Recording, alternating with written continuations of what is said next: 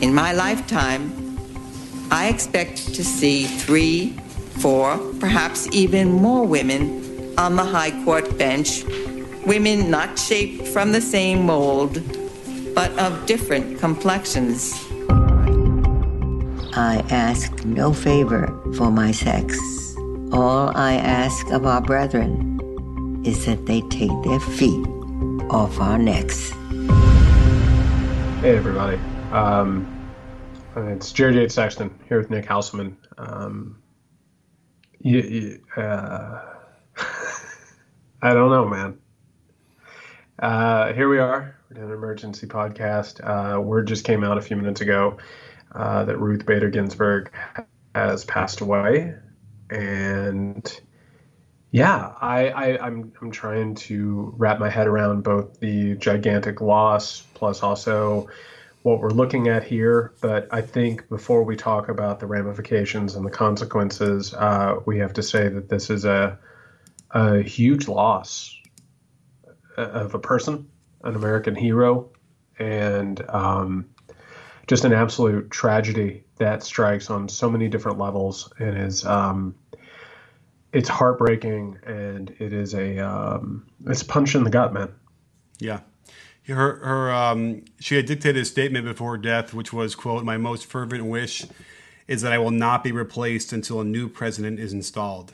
So it was clear that she was trying to hang on as long as she could to prevent Donald Trump from appointing somebody.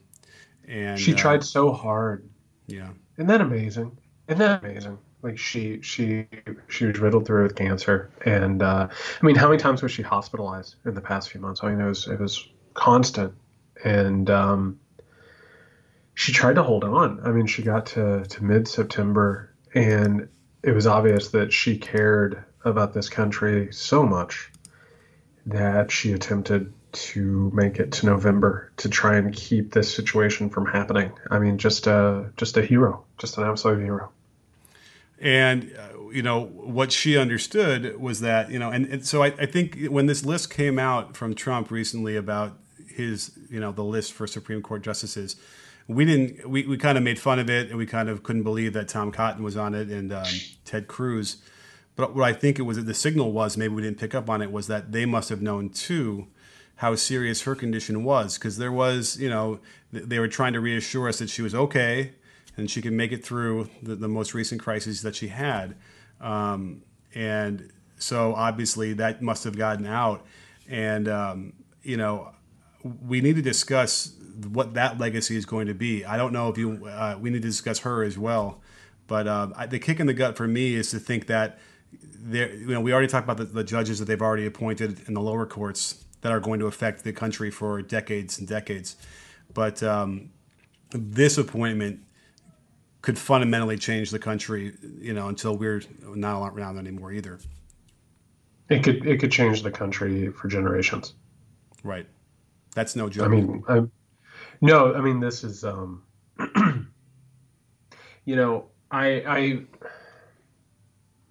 I don't want to undermine the fact that this is a a huge loss for the country, just to have lost such a inspiring warrior. Ginsburg was one of the defining leaders of equality in this country. Really was. Probably did more than nearly any other Supreme Court justice in terms of equality, and a beautiful mind, a talented woman, just an absolute inspiration, I hope, for generations to come.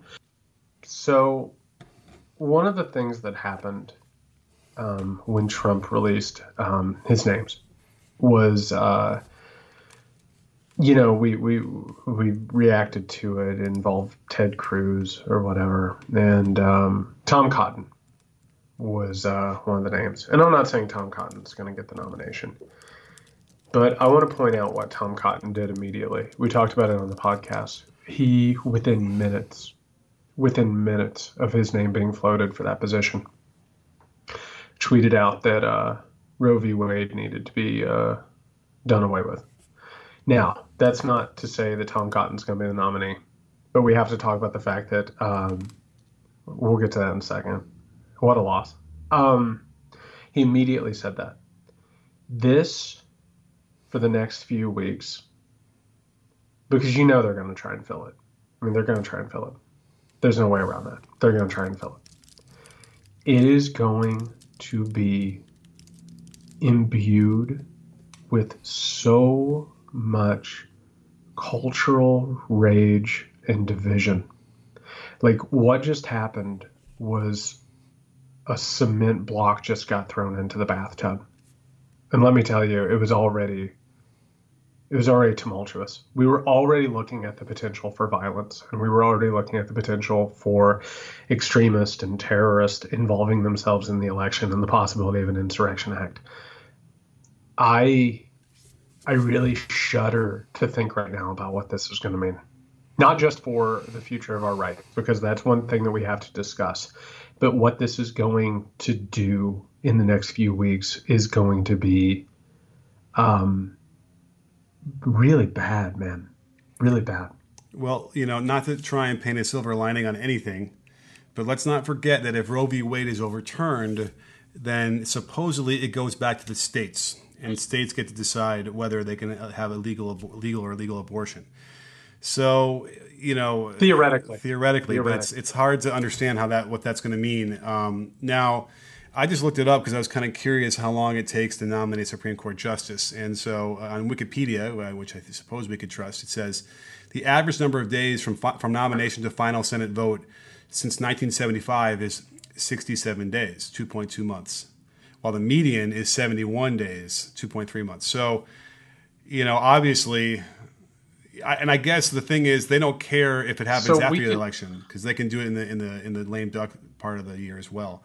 But in theory, there isn't enough time. Well, in theory, Donald Trump should have been removed from office for treason by now. Right. I mean, they'll push it. And here's the thing. This is why it's so bad. Obviously they're going to try and push it. And I tweeted this before we got on here, like the darkest poetic irony is that before the Republicans go all in on Donald Trump, they're going to be revealed for the hypocrisy of their Merrick Garland Act, right? They're going to try and push this thing as quickly as humanly possible. Even if they don't, the presidential election is now, in the eyes of Trump supporters, it's going to be, the idea that there are Antifa terrorists and there's some sort of a civil war brewing. There's also going to be this nomination hanging in the balance. Do you know what I mean? Like, we are getting ready to watch.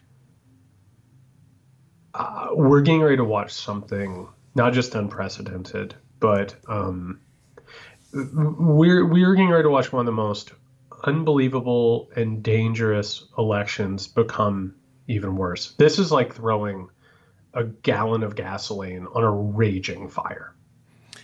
To read between the lines, it also sounds like there might have been a lot of Trump supporters who were disgusted with his behavior, don't like him, and we're going to sit this one out. And because they can rally around this, they're going to vote. Now, the interesting thing about this is that he could nominate somebody, and it might not get all the way through before the election. And then what happens? Does the next president get to redo it and nominate somebody else? It's a really confusing thing to figure that out because there's enough time in theory, even if it was done slowly, to make it happen before January 17th, whatever that date is. And so does that affect these voters who might not have gone out for him anyway? I don't know. Now, let's look at it on the other side. Perhaps this will speak to so many people who would never vote for Trump, but who would never vote anyway, and maybe that will turn out the vote against him as well. I don't know, but there is that notion of feeling futile because he's going to nominate somebody beforehand. Like the vote almost doesn't matter in terms of what that pick is going to be because he's got it anyway, right? Does that make sense? Well, listen, I don't think you're wrong on any of these fronts, but you're still looking at this like an election. This is a holy war. That's what just happened tonight. This is now going to be a holy war. This is going to tell the evangelical right, the extreme evangelical, that the overturning of Roe v. Wade is within their grasp, right? Like, that's a possibility now. That's in play. And because that's in play, how could they let the election go? How could they let an election, go off and possibly be lost? It's almost scarier, the idea that he wouldn't get the nominee through before the election, because then I'm sorry, but this changes everything on every front. If he gets someone in before, of course, that's dangerous, because he will have a justice in there who could possibly overturn Roe v. Wade, and he'll ride that into November, right? That's one thing, where he gets somebody in and it does this damage. That's one problem. Another problem is that he doesn't, and that he turns up the temperature on this, and he makes it a literal, holy sectarian war for power. And he'll do it, man. You think he's above that? I mean, he's already got us to the brink of a civil war. I mean, yeah. Oh my God. It's not just Roe v. Wade either. No, I think it's everything. Not. It's every progressive. It's presidential elections too. Yeah, it's for without question it's election, because we know they're going to contest this, so that's even more important that they have this guy in there beforehand. And what happens if okay? So what if they get him in before? Or I keep saying him as if we know it's going to be a guy. Well, right. Yeah. They get whoever their guy is in, and then maybe that's the deciding vote. Well, let's go ahead and take it down the other avenue. That's the problem. There are no good paths right now. This is all bad. Take it down the other avenue. This person doesn't get seated before the election. There are massive litigious problems with the election, and we get to a Supreme Court that could possibly be tied. Right. I'm forgetting what happens then. Someone has to decide, right? Is it the Chief Justice? Well, no. What ends up happening? So they can't rule. So, like, on one hand, if there's like a dispute about the election, most of the time it's going to get thrown into the House of Representatives. But like, think about Bush v. Gore. Bush v. Gore was about the recount in Florida. If it comes down to a state or a contested vote, what the hell ends up happening if you have a Supreme Court that can't rule on it? I mean, this is a perfect storm on every possible level. There's nothing good in this. Right. Do we have to bring up the McConnell-Gorsuch situation as well? Because, his whole thing was, let the American people decide. That's why we're not going to bring Merrick Garland in front of the Senate. But now he likes to say, well, that's because the Senate and the White House were not of the same party. And he actually tried to cherry pick the notion that you'd have to go back to 1870 something. So you found a Supreme Court nominee that was nominated when you had, different Senate and different political party in the House, in the White House. Which is ridiculous, because, just how often are there openings for the Supreme Court anyway, much less do they happen to line up with the political parties in whatever house he's talking about. So it's, but we, I guess we don't have to bring it up. We know they're going to nominate somebody, and they're going to do it with a shit-eating grin on his face. Right. He'll do this happily and proudly. Matter of fact, here's the thing, man.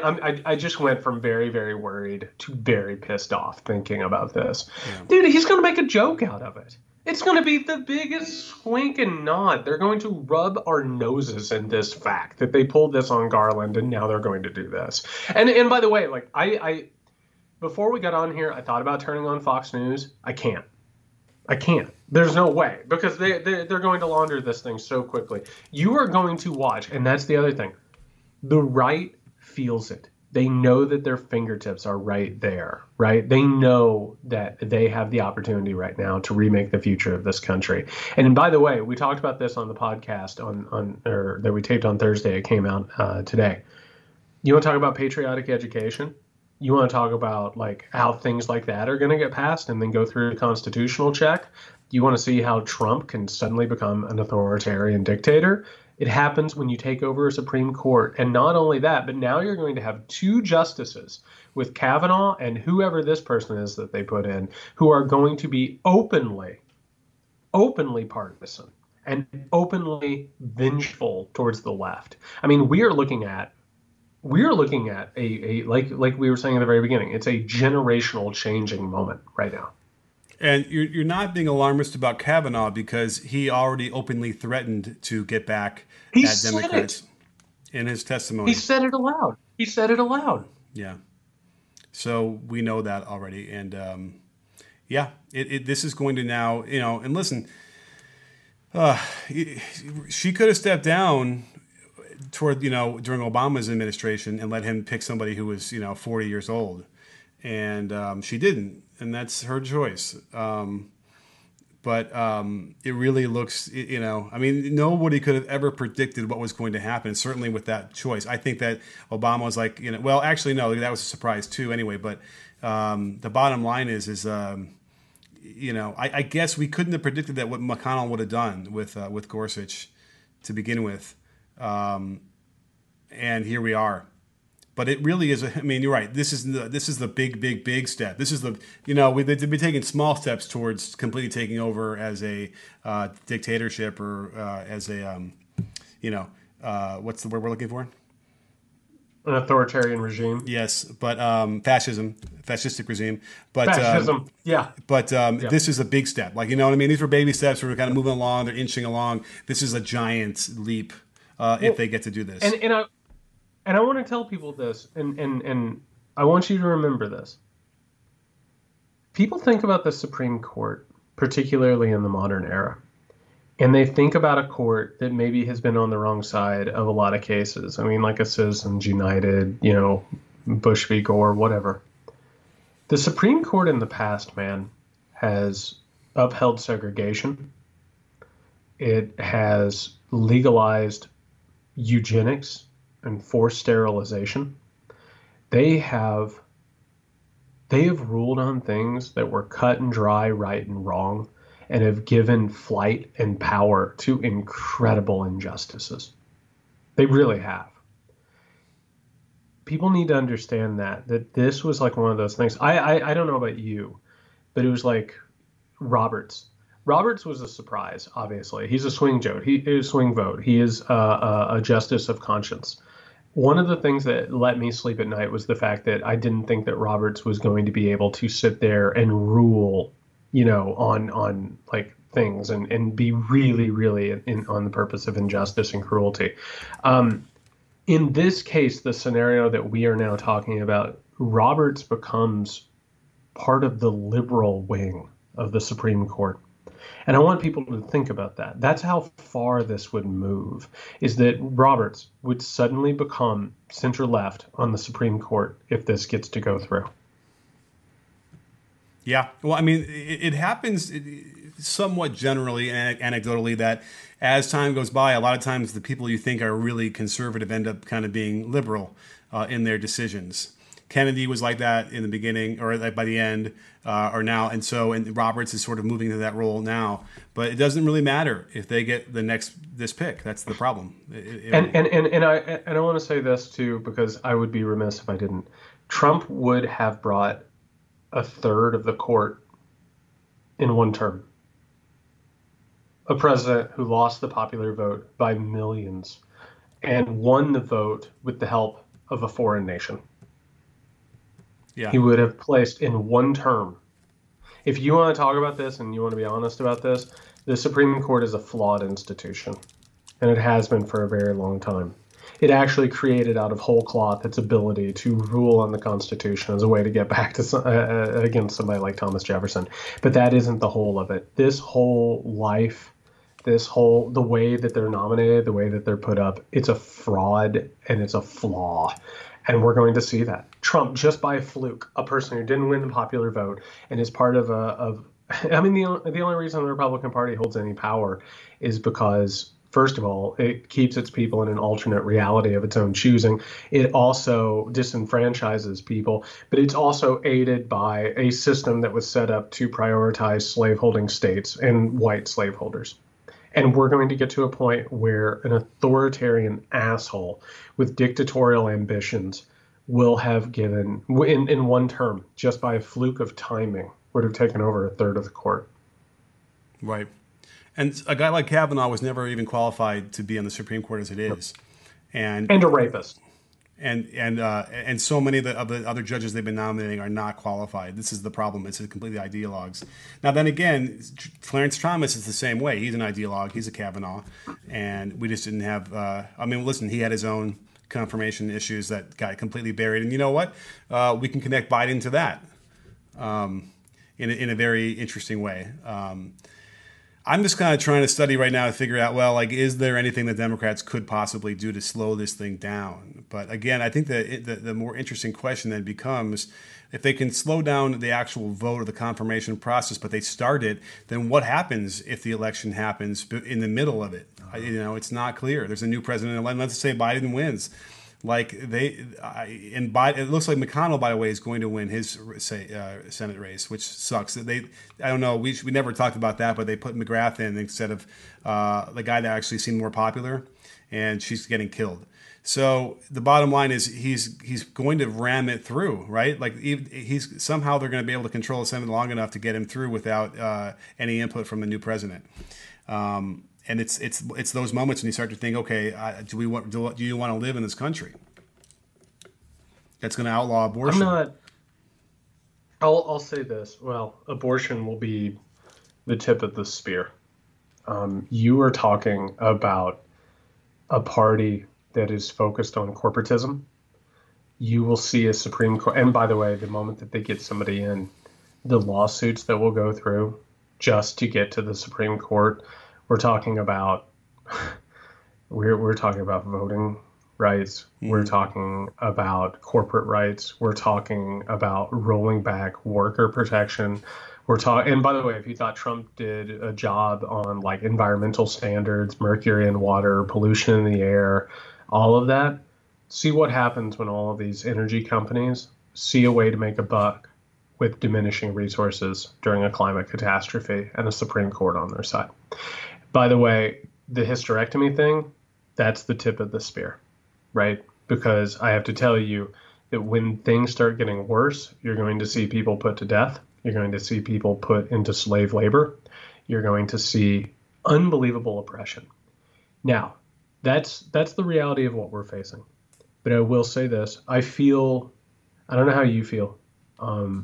I feel like I've gotten the shit slapped out of me tonight. I feel beat up. I feel tired, but I want people to hear this, and I think it's really, really important. The fight's not done. It's not over. Right. It feels like a death of a loved one. But the problem is, we don't want to sort of take away from Ruth Bader Ginsburg as a person passing away. But what she represents is so much bigger than everybody. And she knew that, too. She clearly understood that. She knew that. But here's the thing. We've been talking for months, and I've been working for years. We've been talking about the danger. We've been talking about the wolf at the door. That's what this is.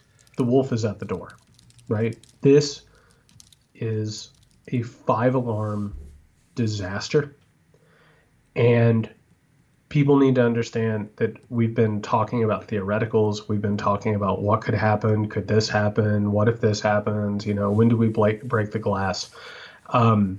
We are in it, man. We are in it right now.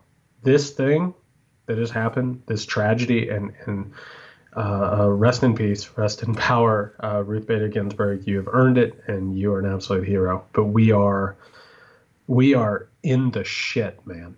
We're in the shit right now, and people need to get serious because politics has never been a spectator sport. It's never been a spectacle that we're supposed to watch. This was supposed to be our fight. This was supposed to be what we did. This is supposed to be where we got some skin in the game, and we have a whole lot of skin in the game right now. This is not a time to sit back and be cowed because your life depends on it. The life of your kids, your grandkids, and generations to come depends on this. This is go time. This is a big deal. I don't even know if this would require a march and some sort of big demonstration across the country.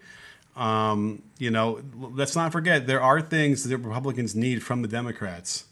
At some point, things are going to have to come up that they might need to get done. But I guess the way they play the game now, it doesn't seem to matter. They'll torpedo everything else to get this in. It feels so helpless is really where we're at. You know what I mean? As a death feels. Don't forget police brutality and police reform. Seeing where we're at with Black Lives Matter, it's only a matter of time until some of these cases will probably come up to the Supreme Court, and they have to figure out what we're going to do about police. And I shudder to think when you get guys like Barr who are that kind of ideology, it's going to be a police state. Here's what I would say. There are two things to do tonight. One is to mourn.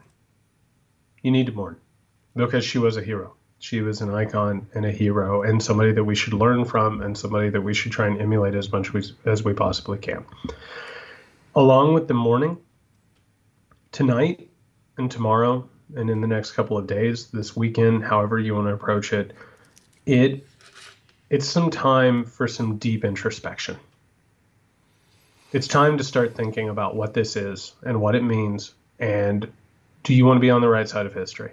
Do you want to stave off a disaster? And by the way, like you were saying, it's a police state. It's rolling back of all of this stuff. It's absolute authoritarianism. It is a hell worse than we can really describe, man. You know what I mean? Like, we try really hard on this show to warn people about what's going on and what can potentially happen. And, that's the other thing. Like, we're steeped in it, we're studying it, and it still surprises us sometimes by its cruelty and awfulness and its hellishness. It could get a lot worse. I mean, it's really hard to tell you how bad this could get if we don't get the right beats. You know what I mean? If we don't win the right fights and get dealt the right cards, it could get really, really bad. It's time for some introspection. It's time to think about what's important to you and what this whole thing is worth and what a decent human future should look like and what you're willing to give for it. It is. I wish I could say that there's a clear path to being able to achieve what you're describing. Yeah. Now, if Biden wins, that's supposed to be this cause for rejoice because Trump is out and we can finally move on. But no, it's going to now be tempered with whatever is going to happen over the next 45 days before the election. And I think you're right, especially when you're talking about how Trump is now going to pivot and how he's going to speak and then what he's going to try and do. Now, this is another, stream for him to cull more votes from a desperate man who's doesn't have enough votes as it is now. Maybe that'll have an effect. Maybe it'll have an effect negatively. I can only hope. He's going to speak to extremists. That's who he's talking to. He's going to be talking to people who believe they're in a holy war. By the way, I haven't looked yet, but I guarantee you that the QAnon crowd right now is losing their minds. I have to imagine the evangelical far right is losing their minds right now. They are celebrating. And he is going to be speaking to those people. That's what the pivot's going to be. And you need to understand that these are people who they see it, they feel it, they taste it, they smell it. They are not going to let this thing get away easily. They're just not. Is QAnon anti-abortion? They think that they're protecting babies. Okay. They think that Democrats that they hate babies and they're satanic and they will kill them. However, they have one fantasy after another that abortion is actually some sort of satanic sacrifice. Like, it's all wrapped up in the same thing. And that's and hear me out. Trump is going to be out telling people, because he wants to win this bad, Nick. He's going to be out telling Democrats who are going to be working against this thing that they're baby killers. I mean, I wouldn't be shocked to hear that out of his mouth like tomorrow or the day after, right? These people hate babies. They want to kill babies. I mean, it's going to be ugly on a level that and you've known me for a while now. You've known me for a few years.